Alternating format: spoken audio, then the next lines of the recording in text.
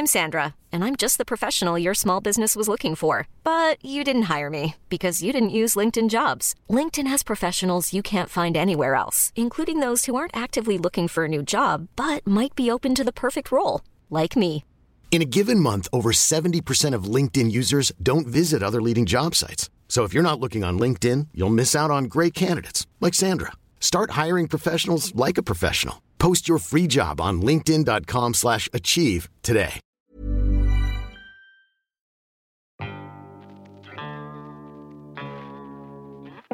Well, hello there. I Only Like You is the name of the show. I'm Lonnie, this is Sine. Hello. We're boyfriend and girlfriend. We like to get together every week, record a podcast, talk about people we don't like, and a movie we do like. Yeah. Yeah, that is what we do. No, that's a good way to sum it up. Yeah, thanks. This week, we've seen Finding Dory, which is a really good movie. Which we've only waited 13 years to see. Well, I'll bring that up later. Have we waited to see this movie, or has it just happened, and we're going to go see it because it's been made? Okay, party pooper, No, who not- hates joy in children's movies. Didn't say that. Why don't we all just go worship Satan in our spare time and wear black and just be miserable and listen to gothic music? Is gothic music a thing? What I mean is, where we all hanging out for the sequel to Finding Nemo.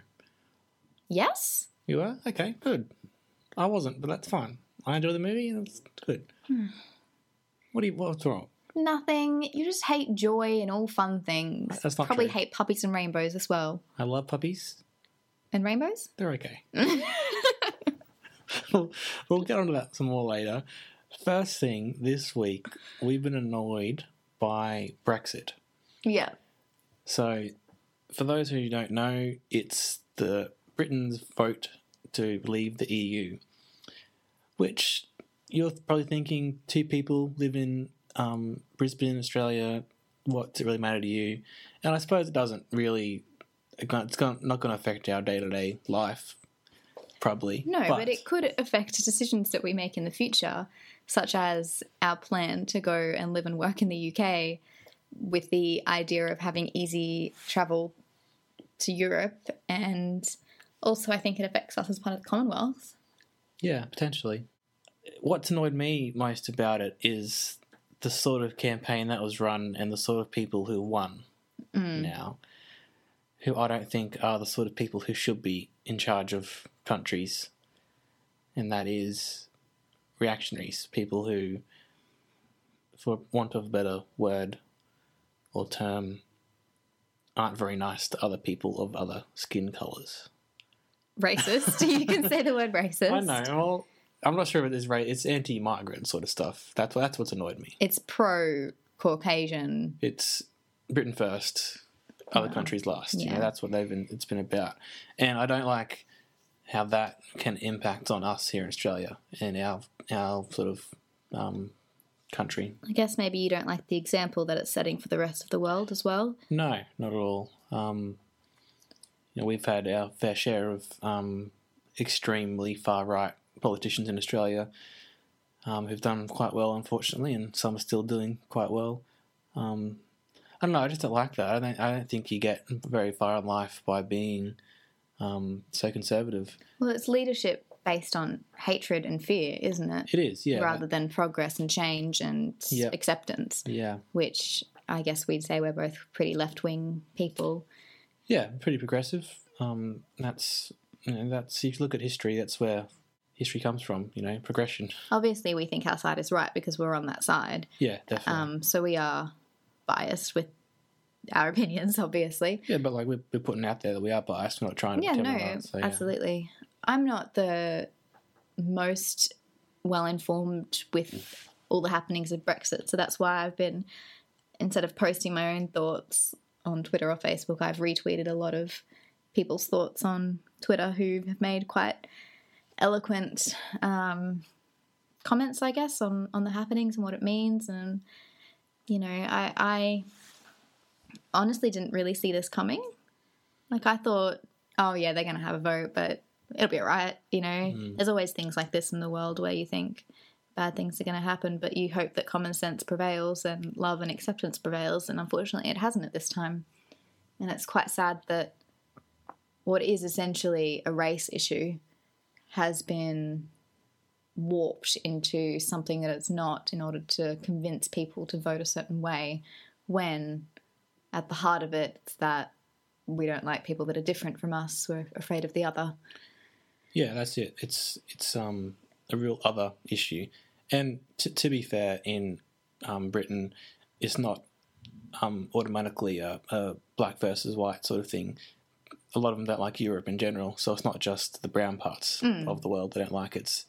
It's nationalism, so it's nativism is a term I've heard this week about it all. So that's our country first over any other country.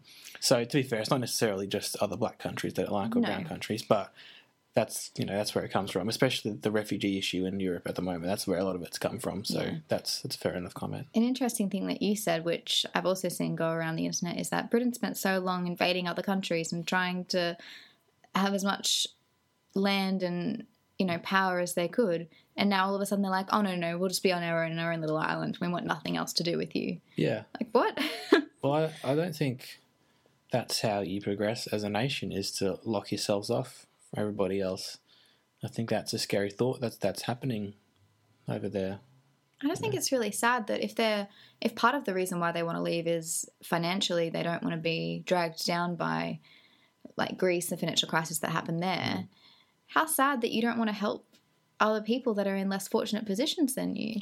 Like, there's lots of problems going on in the world, and we're not all the wealthiest nations, and we all have problems and everything, but Australia and Britain, we're doing okay compared to some places. We can afford to help some people. Well, but they do get help from the EU.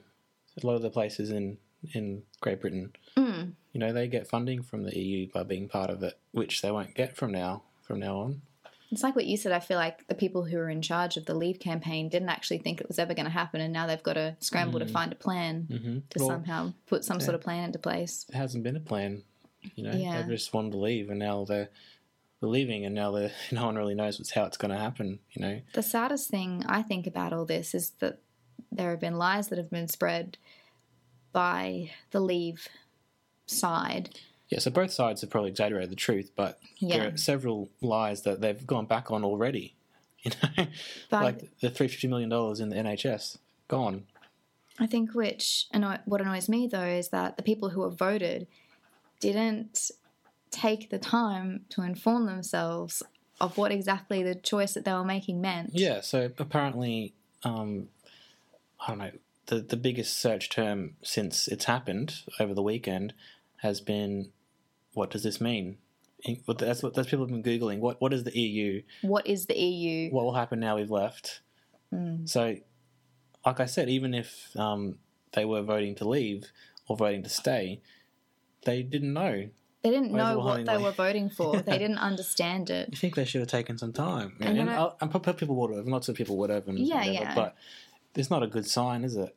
Over the last few days, there's been stories come out with people saying, oh, I didn't actually think my vote would count. I didn't actually think we were going to leave, and being like, after seeing the dramatic decrease in the value of the pound. The Prime Minister left, so yeah. People saying, oh, I would have voted differently if I thought this was going to happen. Well, what did you think was going to happen? Yeah. Honestly, I just feel really frustrated that I feel like these voters didn't even consider the power of their vote. It's a referendum. Of course your vote's important in a yes or no question. Yeah, like I said, there are some elections where perhaps your vote won't be counted because you're in that sort of electorate or whatever. But this is a yes or no vote across the whole country. It's going to count. Yeah. I feel really frustrated as a young person as well, because we found out 75% of young people in Britain voted Remain. Is that correct? Yeah, of those who voted to stay. Of the young people who voted, most of them voted to stay. But I did say it's like, I think only 30% of all young people voted, though. So, yeah, if they'd got off the couch and gone and voted, perhaps it would have been different. That's why I think referendums should be compulsory. More compulsory, yeah. So I've seen that argument, actually. Like, if young people were so worried, they should have gone and voted, right? But that doesn't make it any better that the older people have voted to leave, and it's not going to affect their whole life like it will these young people I read it's really sad because people's aunts, uncles, parents, grandparents are making a decision without listening to their younger generation's point of view and their thoughts and feelings about it. I feel quite sad that there's almost going to be a whole generation here who are going to have to yet again fix the mistakes of their parents, which our generation are kind of dealing with now with climate change and things like that. We're being dealt this leftover problem, and they're going to be the same, having got a leftover problem about the country's well-being based on their parents and grandparents. They've ruined the climate. They ruined the housing market. They got free education, a lot of them, to go to university. All the things that they've taken away from the younger generations are things they benefited from. It's really interesting, isn't it, this notion of I'm doing well, so therefore I need to keep all of my good luck and my wealth to myself and not help anyone else because there's a fear there that that's going to be taken away, or I don't know. I don't know what it is. People, even in Australia, people who have benefited from free tertiary education now want to make that not free for new generations. It's a real sense of entitlement there. They're pulling the ladder up behind them. Yeah. That's the phrase people use about it. It's very, very sad. So look, it's very early days with Brexit, and perhaps it's not all doom and gloom how it appears right now. But and I'm sure Britain will be fine in the end. I think it's that sort of country, but it is a real blow, and it's such a close vote. It could have gone the other way easily. We could be celebrating. Well, it was 48 to 52%. Yeah, I agree with what you were saying. Maybe it should have been a 2/3 thing to get it overwhelmingly one way or the other. But I think that goes back. The vote began as just to quieten down some crazy people on the backbench. Yeah. They never thought it'd get this far, but it has. And, they lost the Prime Minister. They might have lost Northern Ireland and Scotland. They might have broken up the EU and the UK at the same time. It's crazy. It's really interesting being in the moment with something like this when you know it's a part of history as living well. History right now. Which is really, it feels really weird, really strange. People are, this is going to be in textbooks and people are going to be talking about this event for a long, long time. Our younger generations from us will be asking about what were we doing when this happened. Yeah. We'll remember. It just feels real. It feels quite unreal at the moment, quite surreal that something like this can happen, and that it's going to be interesting to see what the flow-on effect is. But I hope this doesn't start a wave of severe right-wing conservatism in the world, which it seems is already happening, because I don't know what good things come out of fear and hate. And fear is such a powerful emotion, and obviously it's worked to their benefit because they got the outcome from this referendum that they wanted. But I just feel really sad that we can't all be more accepting and tolerant of each other and find solutions and work together. We just want to... It's real knee-jerk reaction stuff, like you said earlier. It really, like, something goes wrong, so we have to fix it immediately. We have to leave immediately. We have to do this immediately. There's no time to consider it. There's no rationality. There's no... I don't know, there's no thought process in it. It's really radical, emotional decisions made seemingly in the heat of the moment. Well, I think you're better off being part of the conversation and trying to fix it rather than just leaving altogether. So their big problem with Europe, they could have stayed and sorted it out together. They've lost their vote now. They've lost their voice in the conversation. See, that's the thing, and you can't go back with this, which I think a lot of them didn't really understand. Yeah. You can't just say, oh, sorry, we made a mistake, we actually really want to stay. It's done. The decision's made. Especially if it leads to other countries leaving too, and the whole thing could be gone. Look, anyway, I really hope that there's some solution and it's not, the end of the world, but which I'm sure it won't be. But I hope it doesn't have too negative implications. In terms of, just quickly, there's an election coming up in Australia in the next couple of weeks, and I think it's so important to educate yourself on what all the parties are doing and what that all means, and not just believe what everyone says on TV or in the papers or anything, and not take for granted what media are presenting to you, because no matter what your vote is. No matter what it is, and no matter whether it's a referendum to leave the EU or whether or not to vote in Labour or Liberal, for example. Yeah. It's so important understanding what you're voting for. I just don't understand. People take at face value all of this manipulative press and media, and it's about who can play the press the best and who can be more charismatic and get their point across. And people just take that at face value and don't investigate that further. And I just think that's a real worry if we're that disengaged from the future of our countries, that we're not even interested in finding out what our say is going to achieve. Then it's kind of sad, isn't it? Yeah, especially when so many people around the world can't vote, and then people in this country and other countries choose not to vote. It seems wrong. It does. Anyway, I'm not upset that... I guess I'm upset they made this decision, but I'm more upset about how it was done and what it means for those who won. Living in the post-truth world, as I read the other day, facts don't matter anymore, which is what you were just saying. You should try and find the facts, even if it's hard. Look, it's got me a bit down, so why don't we move on to something even better? Finding Dory. You seem to like it. I loved it. I really loved it. I love Pixar movies. I think Pixar rarely puts a foot wrong. What's your favourite Pixar movie? Probably Up. Inside Out? Oh, Inside Out's... Oh. Okay. Incredibles. Oh, don't. Okay, See, they're all great. I am going to say that I enjoyed Finding Dory as much as the original. Okay. What do you think? Were they on par for you? I think I liked Nemo better. Because, like I was saying before, I think people were watching the end of Finding Nemo like, oh, what happened next? What's happening next? Yeah. Or where did this Dory character come from? It's fine, the movie's come out and it's a really good addition. It hasn't ruined the first movie or anything like that. I just don't know if there was that desire to watch. I understand what you're saying, and I do share your opinion. There seems to be people have a real need for sequels instead of just letting the original be as it was and starting a new story. It wasn't like Nemo end on a cliffhanger. No. No, it didn't. No. But it is a welcome addition. It is, yeah. And Pixar's got a bit of flack recently for just going and remake or doing sequels to other movies. But which like low-hanging fruit sort of thing. But Pixar generally they're doing all right with their movies, aren't they? So yeah, I trust them. Maybe Quiet wasn't as strong as the original in terms of plot, I wouldn't say. Well, I think I mentioned to you as we were leaving, I didn't think the B story was as good.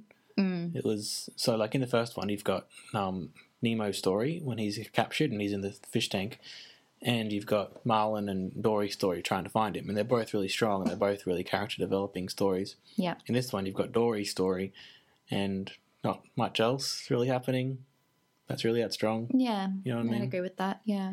So Dory's, it still has her character arc was great. It's really interesting, and at moments it's really heart-wrenching, but I don't know, it felt a bit slight for me in that sense. Fair enough.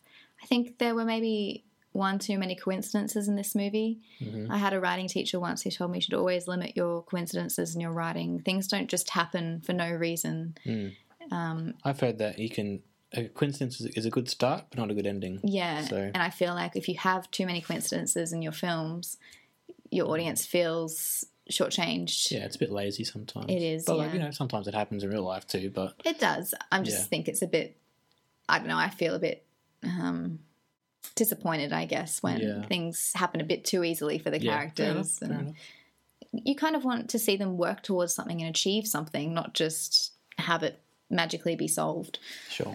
Which I felt there was a little bit of that in this movie, but I understand that. Visually, it's beautiful. Yeah. Absolutely beautiful. They work so hard on the water effects, don't they? Oh, they're just... It's so... It must be so difficult. It must be. I can't imagine being an animator. But there are some scenes that take place in kind of like a what would you say? Like an aquarium. Like an aquarium, like a SeaWorld kind of like a SeaWorld amusement sort of park sort of thing. So giant aquarium, yeah. Yeah. And there are some beautiful like glowing water effects and it just, all of the fish, and it's really lovely to look at, which I think Pixar does really well. Lots of beautiful colours and beautiful frame composition and things like that. Speaking of which, the short before the movie, Pixar normally have short films that they show before their features. Which I think is great. I think every studio should do that. I love it. I think it's amazing. You're back in our parents' day, 50 cents, you go to the cinema, you get 2 cartoons, a short, 2 double feature. Bang for your buck, hey? Now you're lucky if you can get popcorn for under $10. $20 for one movie and half an hour of ads. Yeah, it's true. But the short film... Piper? The short film was called Piper, and it was about a little... What are those birds called? The ones with the really long beaks who live on the seafront. Seagull? No, they're not seagulls. The ones who like bury in and get the pippies They're like and that things. though, yeah. I know what you mean. Yeah. And it was just something that we hadn't seen before. No dialogue because it was about a bird. And it's just such a great example of storytelling without needing any words, like visual storytelling and the visual effects of like the fur. And you were even saying it was filmed quite realistically. Yeah, so it's like a tide going in and out very often, but it felt like the camera was right there and it was like searching at certain points and zooming in and out and whatever. It felt like the actual, sometimes animated movies they're made as if they're drawn, which is fine because that's what they are, that's where they've come from. But this one felt like it was filmed, you know what I mean? Like an actual camera was there capturing this happening. They were really realistic animation, but not, what's that phrase where it's a bit too real, it creeps you out? Oh, yeah, I know what you mean. Uncanny Valley. Is that what you're talking about? Yeah, Uncanny Valley. Yeah. It wasn't that. It was realistic, but you still knew it was animated. But they were just kind of like how Tangled did for hair animation and Monsters, Inc. did for fur animation and Nemo did for water. This sort of had something about it, I don't know, that felt really new and fresh. And didn't look like a cartoon, did it? No. Yeah. It's probably one of my favourite shorts, actually, of Pixar short films, and they're all wonderful. Yeah, definitely.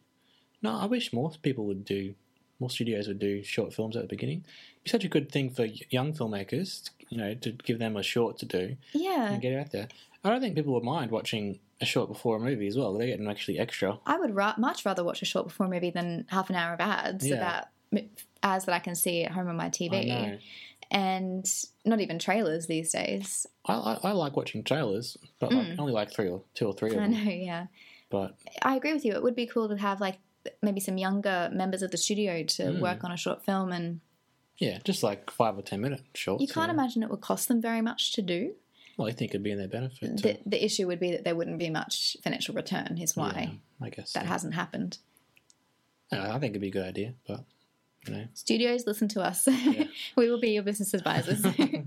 Something else I really liked about Dory was with all Pixar movies, there's definitely humour in there for the adults as well as the kids. Yeah, they do that well. And this was no exception. It had really nice, inside jokes for the adults, which... What's even weirder than that is going back and watching movies from when you were a kid and finding all the adults. I know, all this stuff that went over your head that you had no idea that was a sex joke or that was something, and you're like, whoa, what is happening? Crazy, isn't it? But I guess it must be quite nice for parents who are taking their little kids to actually enjoy a movie for themselves as well. There's lots of mindless kids' entertainment. It might be nice to... That little kid who got scared. Oh, there was a little girl who, when she was waiting for the movie, kept yelling out, Dory, Dory, because she was so excited. And there's one scene where an octopus kind of jumps up at the screen and she screamed, the poor thing, and started crying. She was really scared, but I think she liked it in the end. She seemed to perk up, so... What are we going to do with our kids, if we have kids eventually, and they want to watch the same movie over and over? And it's like they want to watch Frozen, 10 times a day. I think that's just one of the sacrifices you make as a parent, isn't it? Can I make them watch good movies instead? Frozen is a good movie. It is. No, I'll just, let's watch some Citizen Kane as well. Well, how old are we talking? I don't think you can show your 4-year-old Citizen Kane. They'd enjoy it. You reckon? You reckon they really understand My kid would. Because your kid would be intellectually superior to all other kids. If you say so.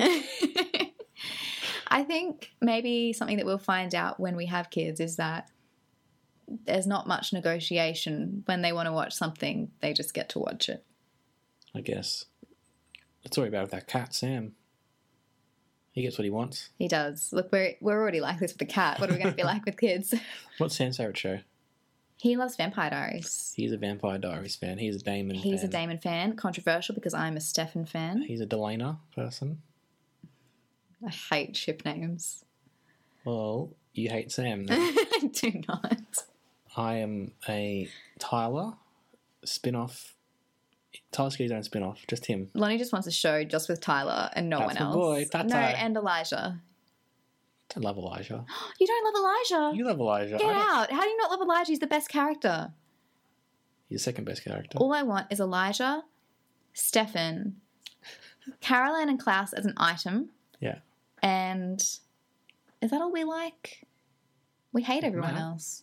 Oh, Matt. Matty Blue Eyes. Matt's going to die. Matt's going to die a very slow, painful death. Like, Larek too. Yeah, we do like Rick. I feel like this has turned more into a Vampire Diaries podcast now rather than One day. anything about Finding Dory. Anyway. That about wraps us up, I think, for Yeah. this episode. Thank you very much for listening. Yeah, thank you. We'll be back at some point. At some point in the future. Don't worry, we'll be annoyed by something. I'm sure we'll find something to complain about. Oh, all right then, bye. Bye.